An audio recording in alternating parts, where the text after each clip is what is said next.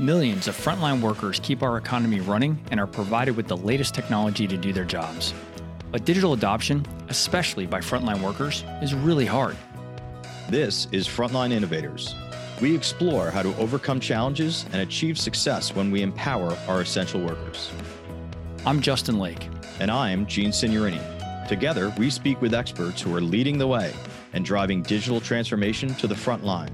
This podcast is sponsored by Skillful, on a mission to help frontline workers learn and use the technology needed to succeed in their jobs. Welcome to the Frontline Innovators Podcast. I'm your host, Justin Lake, and we're about to have another great conversation for today's episode. My guest today is a project management professional with PMI, a certified change management professional with ProSci, a Lean Six Sigma Black Belt, recently led organizational change management, agile content training and development at a major transportation logistics company, and has recently taken on a new role as an expert product manager. Please welcome to the show today, Hillary Carper. Hello, Hillary. Hi, Justin. Thank you so much for having me. Your experience and credentials were quite a mouthful for me. So there's a lot of great experiences going on there. And as we get into the show, I'm really looking forward to exploring that. So let's start off as we do with every show and ask what you think is the biggest challenge you see facing the deskless workforce today. And I love this question. And I love that you ask it at the beginning of all your podcasts, right? Such a diverse response. But I would say, my opinion, there's a couple of things happening right now. I think we have a balance situation, problem, whatever you want to call it, where we have employees who are now working from home, right? COVID sent most of the workforce home and all of the workforce home, potentially. Some of them are still there. And so finding the balance between Hillary Carper as a person and Hillary Carper as an employee is, I think, a struggle. I used to get ready for work, drive about 30 minutes to the office, and I would pull in and I would be ready to go. I was in work mode. And now I have to walk from, one end of my house to the other to my home office.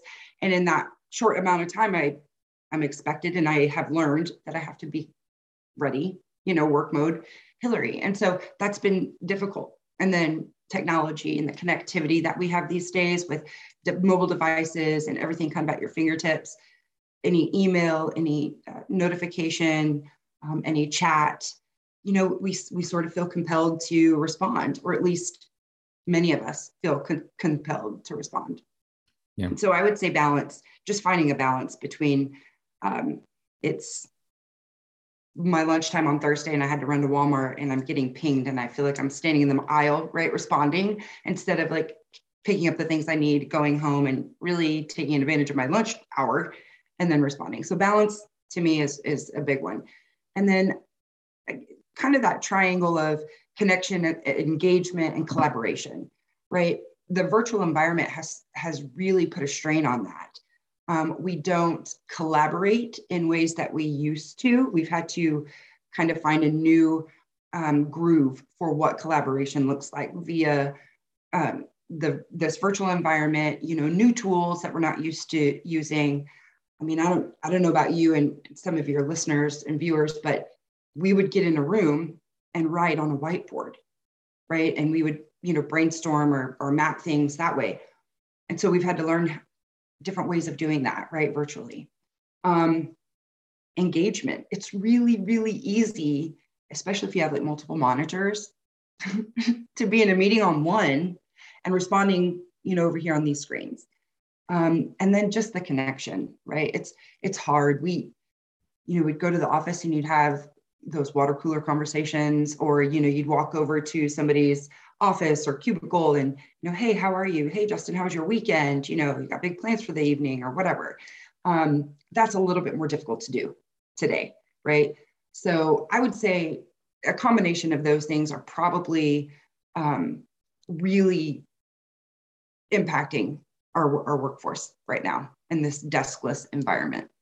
Yeah, everything you said, it makes perfect sense. And I've experienced a lot of what you're describing today. How do you think that experience, you've worked in a bunch of organizations, your current organization and the ones even before this, where You had many men and women who were actually outside of the traditional office environment. They were working in the field in some capacity. How do you feel that the experience for them over the last couple of years has been different than that which you experienced as kind of a knowledge worker working out of the corporate office? So I think there's been a general feeling for some of those folks that have been remote before it was, cool, if you will, that they felt a little more disengaged, right? They didn't feel as included. They felt oblivious to what's going on at corporate or in the office. And so I think those folks are probably the experts that we should have been looking at, right? In the very beginning of this, to say, like, how have you been doing this so successfully for so long? How do you manage your time? Do you have any things that you've, learned were not good? What are your best practices that you could share? So I think those folks were probably better prepared.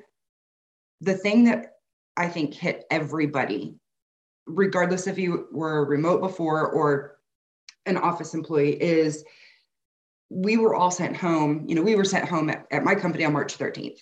Some others were before that, some maybe a little after. But on the 16th of March, we had children who were also using our internet bandwidth to do learning. I was lucky I had a pre-kindergartner at that time. So I didn't have to worry about that necessarily, but I did have to worry about the development and growth of my child so that they were prepared for kindergarten. But even these tenured, if you will, remote employees, there was a whole element added to their day that they weren't really used to. Nobody was, right? I have to separate rooms. Do I have enough rooms and space in my home for myself? And if you have a partner potentially, or you have multiple kids, how do you make that work? And I think that the fact that we all got through 2020, I have all of the respect for people with big families, single parents that have, working inside and outside the home. Everybody. It's just, you just want to give everybody a high five, right? Yeah, seriously. You made it. It's really been an unprecedented level of change in, at both the macro and the micro level. Mm-hmm. And during this time, it's also created a need for many of the organizations that we all work for to push out more and more technology at the same time, right? Which is really a big part of the theme of the Frontline Innovators show. So I want to circle back around to some of the things that we talked about there, but I really do want to get to know you and share a little bit more about your background with our audience so that we can get some kind of perspective on where your experiences come from. I know you're in the transportation logistics business today. I know you didn't start there. So take us back a little bit and help us understand, how you had your career journey and how you ended up in the role that you're doing today.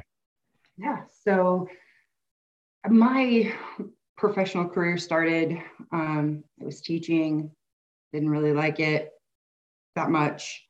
I went to school for that. I, had some really good jobs. I worked in kind of multifamily housing and some real estate around the area that I live in. And then I went to work for a company, phenomenal company, in the oil and gas manufacturing industry. And they are the ones that introduced me to my two professional passions, if you will. So the first one was Lean Six Sigma, continuous improvement. So I think I've always naturally had that lens that I looked at things through. I was always questioning why we were doing something the way we were. It seemed really inefficient, things like that. And so they sent myself and some other folks from the company through this training. And it was like this light bulb went off. I'm like, this is a thing. And there's actual science, data, mathematical tools I can use, right, to prove all of this. Blew my mind. So the next step in the journey for kind of my cohort of folks at that company was change management. And so this is over 10 years ago. Change management, first of all, I'd never even heard of it. Second of all, I didn't understand why, if I was going to be a Lean Six Sigma black belt, why I needed this other training. But I went.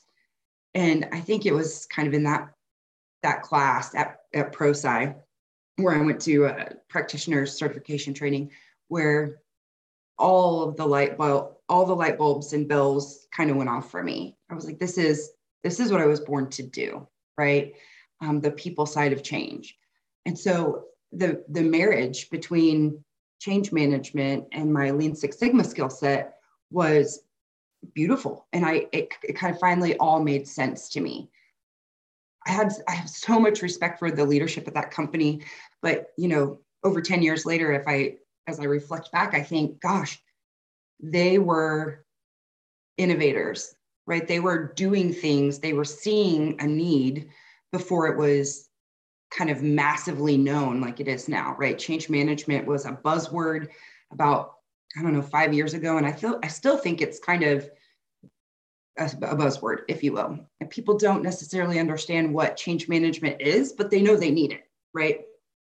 So, I went from there into another Lean Six Sigma role where I was able to use, the change management skills and really hone in on, my own experience and best practices that I could share and really drive value.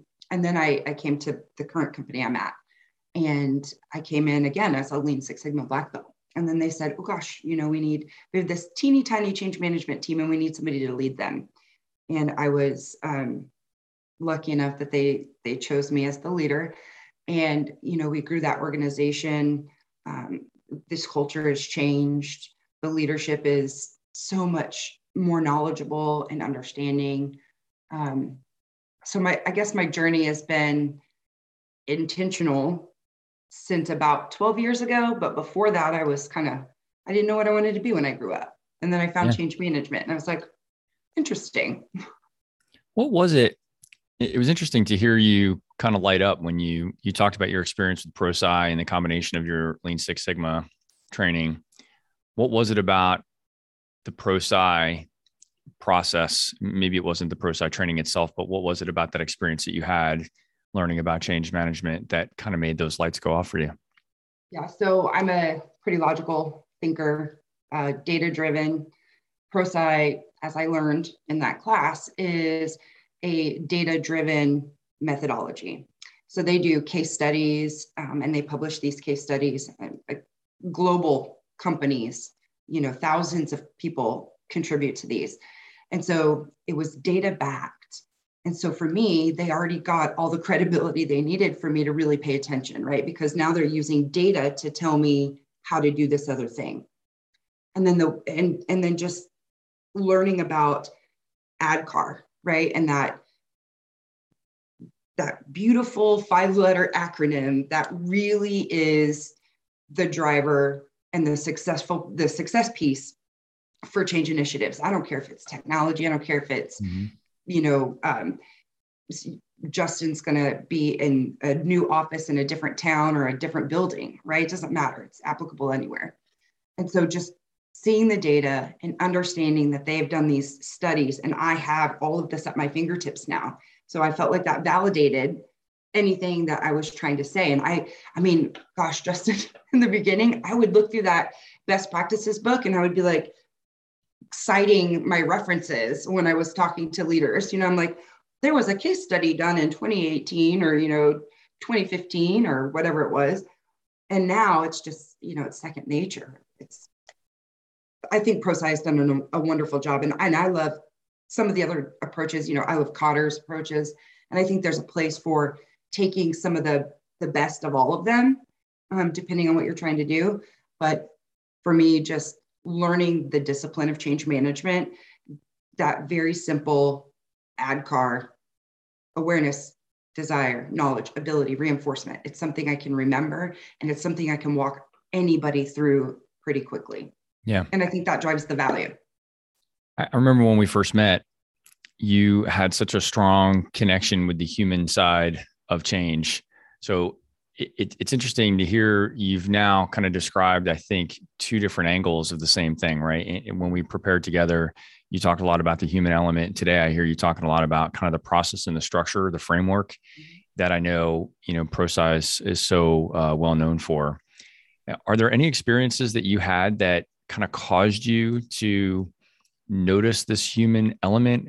Are there experiences in your background or experiences, in your personal background or experiences in your work life that made you realize that sometimes the lack of attention to the human element of this is maybe the reason that we're struggling? Oh man. Yes, yes, yes. All the yeses. Okay. I'll give you a really quick kind of just example of one situation I ran into. I had my Lean Six Sigma hat on. So that was my role. And I was trying to make some changes to a manufacturing line that I knew would reduce our scrap, right? And that's important, so I was explaining to the shift leads and the operators that I wanted to run a couple of tests to make sure that this was, in fact, my hypothesis was accurate, right? But we needed to run some tests to make sure that that was the case. And they were adamant. They were not going to do it. So I was like, oh, this is terrible. So I'm going to try the other shift, right? So there were 3 shifts. So I tried the second shift. And I was like, they get here before I leave during the day. It'll be fine. I went through and I was like, hey guys, you think I could do some things? I want to tweak these couple of things. And they looked at me like I was crazy. And they're like, no. And I'm like, this is terrible. I was like, okay, I have one more shot, 3rd shift, right? So that's overnight. So I came in really early one morning and I was like, hey, can we do this? And they kind of looked at me because it was the end of the shift for them. And it was the beginning of my day. Like, lady, do whatever you want to do. Whatever, right? Thank God. As long as you don't make us stay late past the end of our shift. And I'm so glad you said that because I was like, I can do it. I just need somebody going to be here long enough just to, check this end of the line while I was up here. And when I get really excited, I talk quickly and I'm much more animated. And so I'm sure they were just like anything to make her stop. Right. So I was able to, successfully prove out my hypothesis. Well, that's great. And so I took it back to plant leadership and I'm like, hey, this is what I found. I really think we need to make these, few adjustments. Here's all the reasons why, here's all the data. And they said, go forth and do. Yay. Thank you. High five. So I had to go back to first shift and I was like, oh, I did this study, was able to do it. It's accurate. We need to do this. And they were like a variety of kind of responses I got. Some not as nice as others, but that's okay. I was encroaching on their area. But one of the things that the shift lead said to me, she said, we know this machine better than you know this machine. We were here every day. I don't think that this is, what you're proposing is sustainable. And I was like, golly, how am I going to get this lady to just trust me long enough to let me do this? I've proved it, right? I've proved it.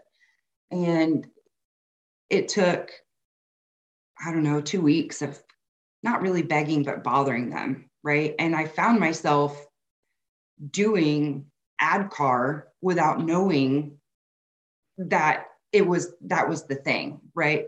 So I had already made them aware of what I was trying to do and they were just not having it.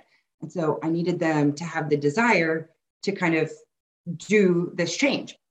And so it took me 2 weeks and 1,000 different approaches.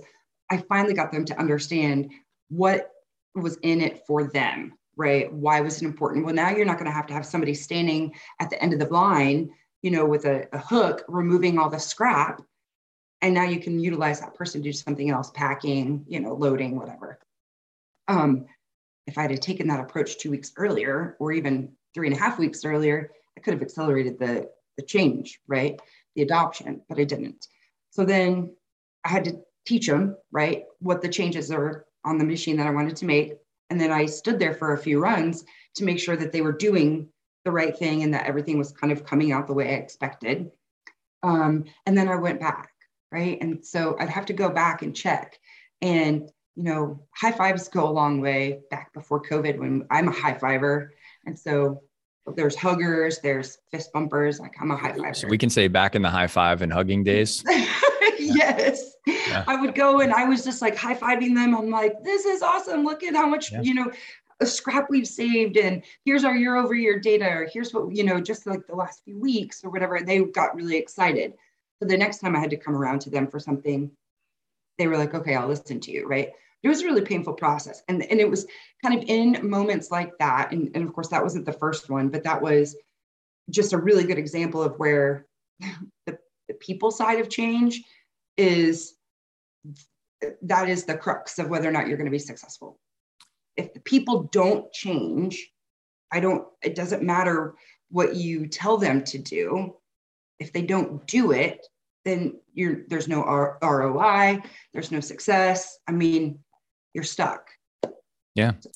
Something you said was about how the person that you're speaking with said that they knew the machine better than you did. And they were probably right. They do spend this, they spend 8 or 10 or 12 hours a day, in front of that machine. How did you handle that circumstance? Because I can feel, kind of getting back, push back on your heels a little bit and having to respond to that and either counter or acquiesce. How did you handle that? I think it's like transparency is important, Justin. I mean, I told her, I was like, of course you do. I only know the technical specs of what I've read, right? I don't know the nuances. And so it's just a matter of, I had to reinforce to her, like, you are right. You 100% know this machine better than me. I've done this other work and I've tried it. So I kind of have a hunch. But again, it wasn't until I was able to walk them through kind of getting the desire for them to allow me to do it. But humility is important. I'm not an expert in what you do. I'm just here to help you get done quicker, faster, more efficient, whatever the case may be, whatever that objective is.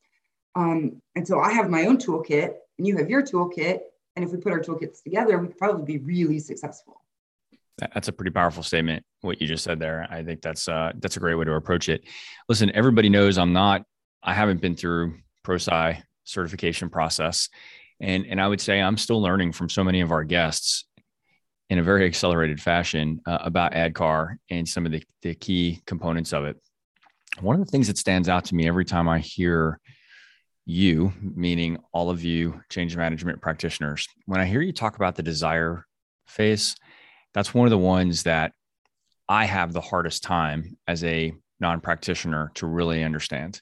How can we genuinely create a circumstance where, a human flips from having no desire or little desire to having a sufficient level of desire to adopt this change? Can you talk us through that a little bit? Yeah, that's a loaded question. It's so individual to each person. The level of desire that you need as a person, Justin, in order to proceed with a change is going to be different than Bob or Sally Ann or Luke or Hillary. And so a good change manager is working with the leaders of these people, their leaders, understands the culture that they're working in, has a real holistic view of everything that's happening, because the change that I'm trying to get Justin to adopt could be gigantic or could be really small. But if I don't understand all of the different things that Justin is also being asked to do that are changes, none of us are going to be successful.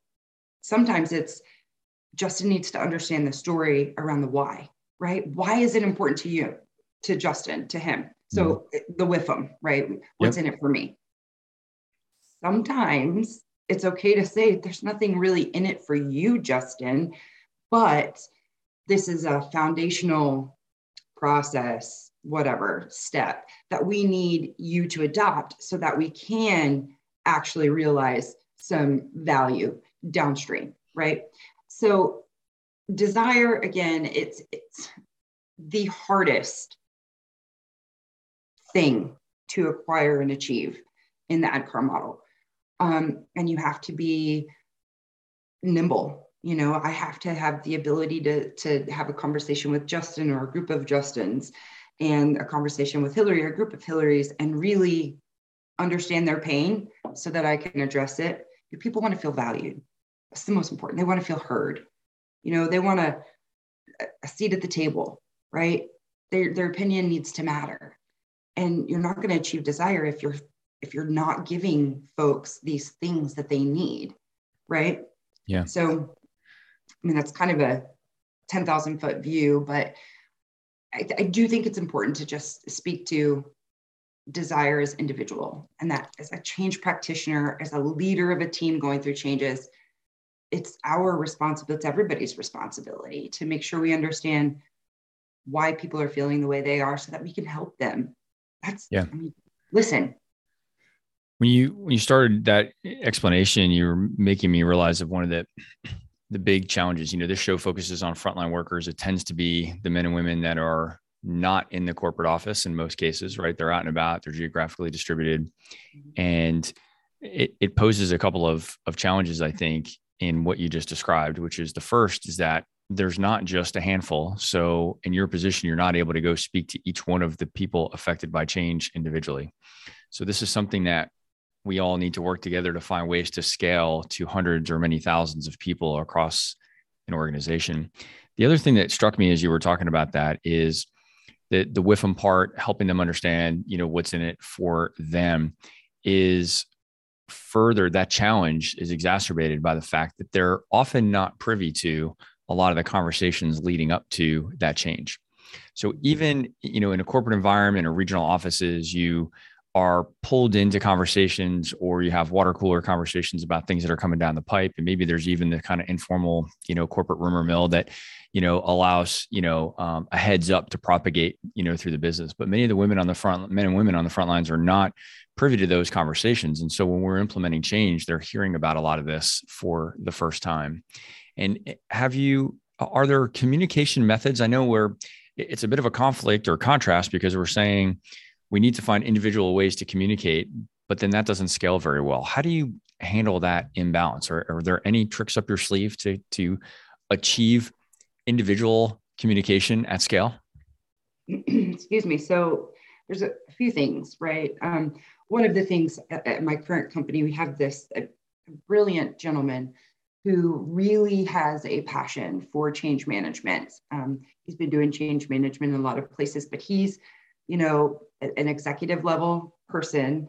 And, he essentially set up a change agent network, right? And so he came in and he was like, we need to replicate the change management team that we have, sort of extensions of, we need these cheerleaders for these initiatives, right? And so very successfully, he's been able to stand this up. It's been hands down one of the best programs to come out of our area, the engineering technology area, in a long time, as with regards to people interactions, right, and adoption.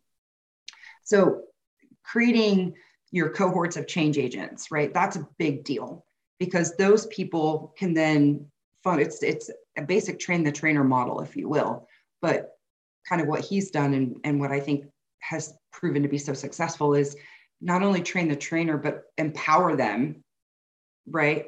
Engage them, get them excited, because that's going to also filter down to everybody that they engage with, right? Yeah.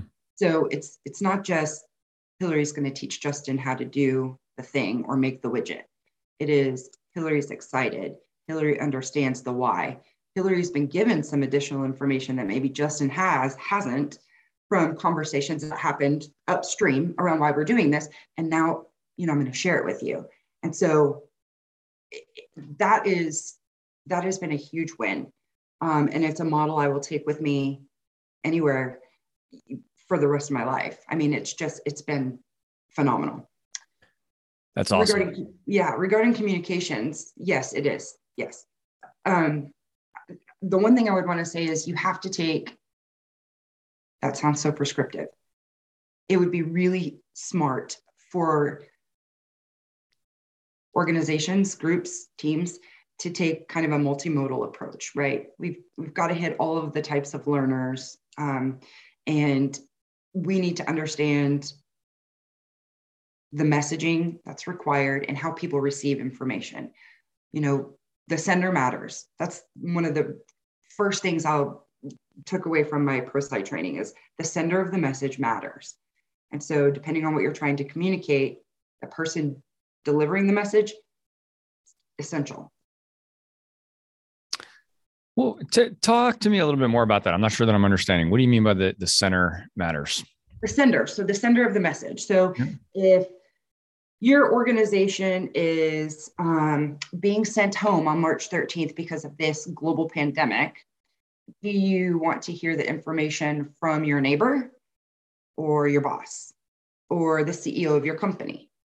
Well, that's something that you would want to hear from probably all three because it's really big, huge impact, right? But do I want to hear that there's a new system going in over the weekend and that I'm going to have to start using it on Monday from my neighbor who said, oh yeah, I mean, I got this email like a week ago. Did you not get that email or that meeting invite? I'm like, I don't know. I was really busy. I didn't see it. Like, who did it come from? You? Because, Justin, like, oh yeah, I forwarded it to you. I didn't see you. I was like, man, you're not that important in my work day, potentially. But my manager would have been.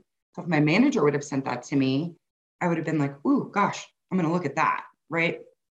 So just some generic examples, but the sender of the message matters, right? I don't want somebody from, I'm trying to think of a way to be slightly ambiguous, like a claims department sending information about technology changes.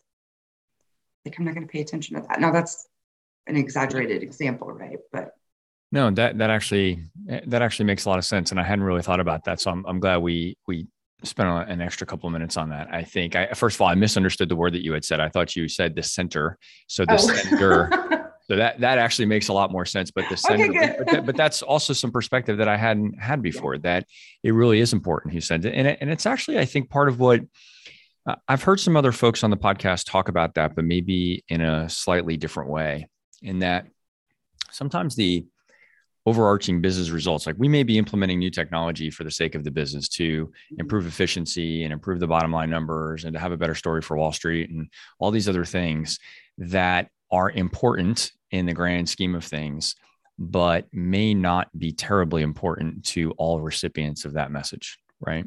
So when we're thinking about particularly the impact on frontline workers, and many of them may say, that's all great, but what about me? This is going to impact my job. I've thought about that more in terms of how we communicated to them and what we communicated. I haven't thought about it as much in terms of who should do that communication. And that's interesting. And you're right that it's probably not just a single answer, but maybe it's a series of folks, but we need to be deliberate and thoughtful about that. I think funny little story. I was in an organization that used kind of a single email to communicate changes, right? And they would, copy all employees, CC all employees. Well, there's also different email groups, and they would CC large populations of people. And then you would get that reply all avalanche that starts. And shoot me now. I know. It was so humorous at some point because you just want to reply all and say, stop responding. Of course. But then you're perpetuating, you're accelerating this avalanche, right? And so you just have to sit back and go, whoa. When I say the sender matters, I think of things like that, where you have large populations receiving, in this instance, an email, and maybe they don't think it's for them, or I shouldn't be on this list, or why am I getting this, right? And you've just now sent that to 5,000 other employees, and then can you hit recall message fast enough? No. Definitely not. Just one of those things that's happened in the last couple of years that just makes me laugh. Yeah. So there's definitely some room. There's always some room for improvement on the tools and methods that we use to communicate, as you've just very well described.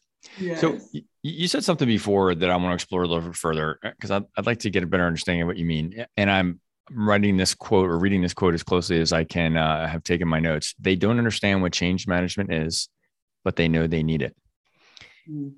That resonated with me a lot. but I'd like to hear you describe why you feel that way and maybe give me some examples around that. Yeah, for sure. So You kind of talked about advocating for change management and why it's so important and how the evolution over 10 years has really changed and changed. So talk us through that. I think that even in my current company, I think originally the thought was, oh gosh, we need change management. We need communications around the things that we're doing and training, right? We need those two things. And so we had these in the beginning, our wonderful, brilliant leadership team, said we need this. And they understood what they needed. Maybe they'd experienced it at other companies, and change management tends to get grouped into these, training and communications buckets. And while those are wildly important and core competencies of a change manager, there's additional elements of the job and the discipline and the work that are not as tangible, right? So do I produce a change impact analysis that I've done on an upcoming initiative? Sure, I produce that. Do I create communications for teams or, business units or entire organizations? I can do that. Do we have people, instructional designers who understand adult learners and really understand the nature of what we're trying to do, create training? Yes, we have all that. We also bring this additional element to the table where we have a seat. So we work with everybody from the lowest impacted, if you will, on a hierarchical scale, right? That end user, no matter what title or level they are in the company, all the way up to sometimes C-suite, just depends on what you're doing. And we have and I'm going to speak specifically for the organization I'm currently in, this breadth of knowledge, right? So these teams know what's happening in different areas. They know the users that are impacted. So if I go back to kind of that earlier example of, Justin getting an email from me, his coworker, are you going to look at it versus me, your change manager, somebody that you recognize who I am and my name and that I'm hopeful to you. And I've sent you an email, maybe with a title saying, new change coming or something like that, right? Are you going to look at that? Yes, because when as a change manager, you get in the weeds with the people and you really understand their pain, that drives the value for you when you're sitting at the table with your delivery teams and leadership, and you're giving your recommendations on what they should and shouldn't be doing and when and all of that, because you sit here with these people and you have the conversations, you've built those relationships. So it's hard to quantify, and it's difficult to articulate sometimes. I used to get asked quite frequently, what is change management? Oh, it's communications and training.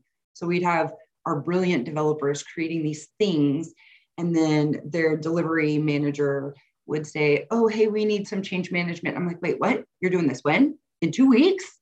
I'm like, have you thought about this? Like, do you know that all these people are being impacted by all these other changes as well? Isn't this the same kind of thing we're doing in this other space? Like all of that stuff. So I used to tell people, the analogy where you have the jar and you put the big rocks in of the things that are most important to you, and then the smaller rocks and then the pebbles. I always used to tell people change management in an organization is the sand, right? We're the sand that touches all the places and that kind of keeps everybody together and connected, right? And so if I'm struggling to articulate the additional things around change management, take that away, right? We're the sand in that jar of rocks and pebbles. I love that video, by the way. Mr. Stephen Covey, one of my favorites. And I've shared the video even recently, probably in the last few months, I've shared that video, and I was amazed at how old some of those videos are since Mr. Covey was still around with us. And I need to think about your example there with, the sand filtering in it. And that part definitely makes a lot of sense to me that, it doesn't change the priorities. the priorities still are the larger rocks that we have to, get in there, right, and put them in first. But the sand or the smaller rocks do end up touching, all of those big priorities. Right. And I think the part that I'm still kind of scratching my head about a little bit is how very intelligent folks with lots of experience can still be inside organizations sometimes and just think that they can kind of power through change and maybe not acknowledge the bottleneck that's being created, right? Because we're maybe leading a project through, I know you've got a PMI background too, but we're leading a project from like the Gantt chart instead of, and thinking about it as an exercise in task management, rather than really thinking about, well, this is all great, but we can manage all of the tasks. And if the humans don't adopt the change on the other end of this, then it's been a wasted effort, right? And once you hear it, and once I've had the exposure of talking with professionals like you, it seems like it's so freaking obvious. And yet I still find every single change management practitioner that I speak with, every single one of you is still talking about how important the advocacy is for change management, as if we still need to convince people that this makes sense. And so I'm just struggling a little bit. I can't imagine a scenario where somebody would consciously say, hey, Hillary, those all sound like great ideas, but we're going to completely just throw them out the window because we don't believe in it, right? Like, it doesn't make sense. Yet I still feel like there's a lot of advocacy required in order to make this happen effectively. Yeah, I think you're right. I would take even a step back and say, we need all of the players on the team, right? Everybody at their best. If I'm the delivery manager of this thing, whatever that we're trying to do, this initiative, my expectation is that I'm going to manage this so that we deliver successfully. And I need to understand that that would include people changing the way they do things. Now, in the organizations I've been in the last probably 15 years, you have highly skilled people working at a pace that is probably just beyond their comfort zone, right? So we're constantly asking our workforce to be quicker, more efficient, faster, and kind of do all these things at the same time, right? I need you to deliver earlier. I need it to cost less. I need it to be high quality, and I need it to exceed our customers' expectations. Go forth. No pressure. May the force be with you. Right. Gosh, people that know me know they're going to love that quote, by the way. Anyways, so I guess back to what you were saying, advocacy is important and it is essential. The earlier that change management gets engaged and gets a seat at the table, the better positioned for success your project or deliverable is.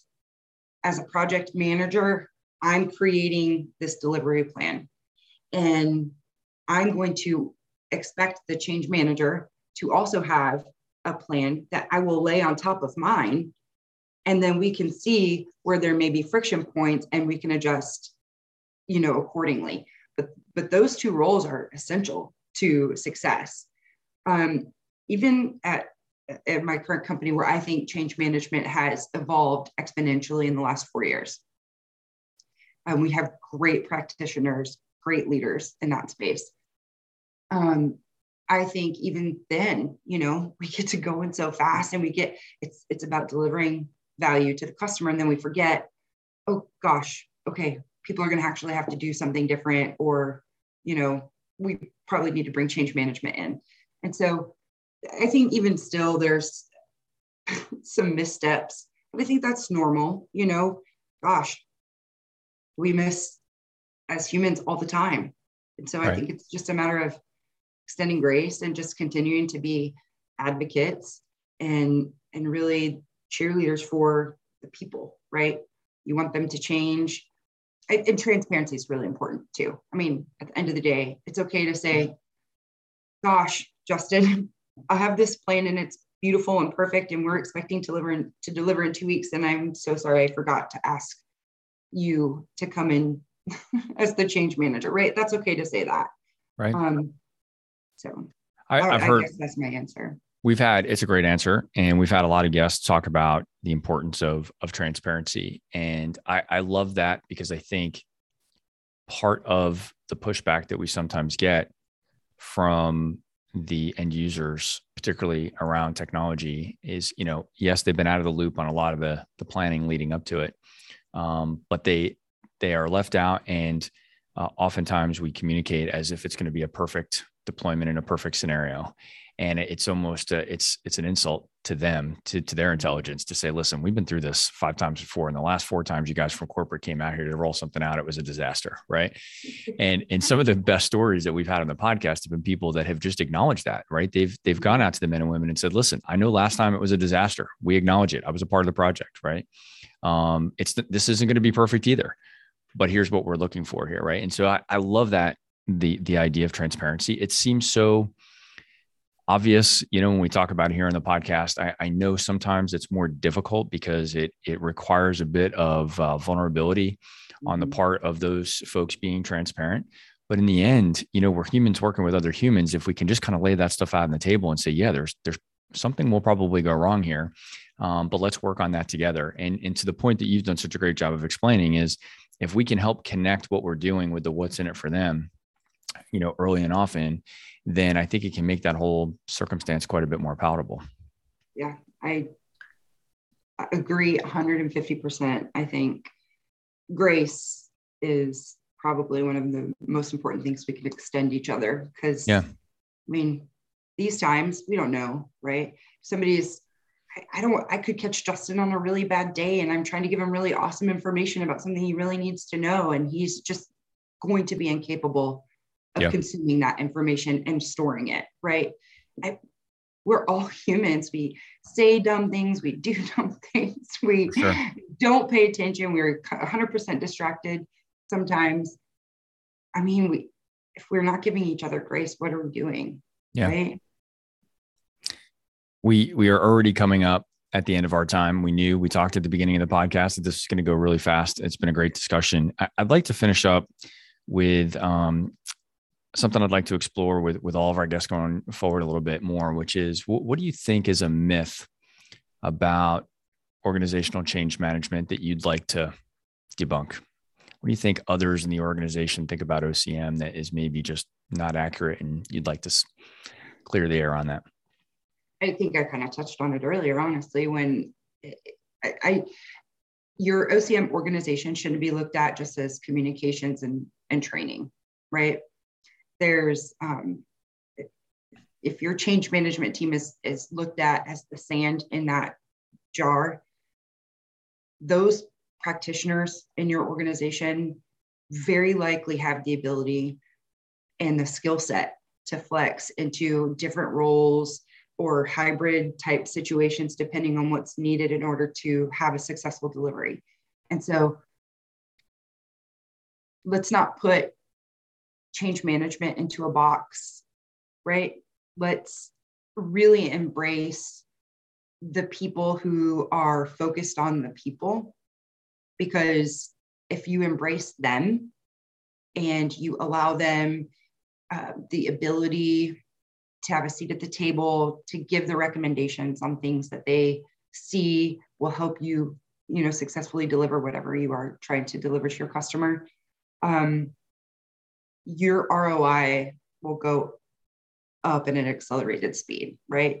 So the myth is they're just communications and training. Oh no, they're experts in those areas, right? That's their job. But they also bring an entire layer of support, communication, interpersonal communication, engagement, relationship building, risk assessments, and that broad view of what's happening in your organization to the table. And when everybody's focused heads down on a single thing, and you have somebody that has, kind of a broad view, you should definitely welcome them in to sit next to them in the meeting. Yeah, I think that's a fantastic way for us to wrap up the show. You've really helped expand my thinking a little bit on that the communications and training are table stakes. They're required and necessary, obviously, in order to be effective. But without a little bit of the nuance about how to deliver those things, and to really consider the humans on the receiving side of that we can have the best training materials and the best communication plan and all that kind of stuff. And it's not going to be as effective as it otherwise could. So I think you've done a great job of kind of making the case for that today. Awesome. Thank you. That's really good. Hillary, thank you so much. It's been a fantastic conversation. I've really enjoyed having you on the show today. And I do need to wrap it up. It's been a good conversation, but we need to wrap it. So to the audience, I hope you found this conversation as enjoyable as I have. And if so, please share and rate the podcast. As we always say, 5-star ratings do help ensure that it gets promoted to other professionals like you that are innovating on the front lines. And I'm excited that we're starting to see a real pickup in the number of listeners that we have on a weekly and monthly basis. So thank you to all the folks out there that are listening. This podcast is sponsored by Skillful, the mobile digital adoption platform for deskless and frontline workers.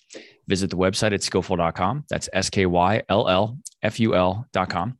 And if you or somebody you know is out there innovating on the front lines, we'd love to hear about it. Please reach out to me on LinkedIn and share your story. Hillary, that goes for you too. If you know somebody else that would make a great guest on the show, we'd love to hear about it, and look forward to getting that introduction. So thank you again for the time. And it was great to have you on the show today.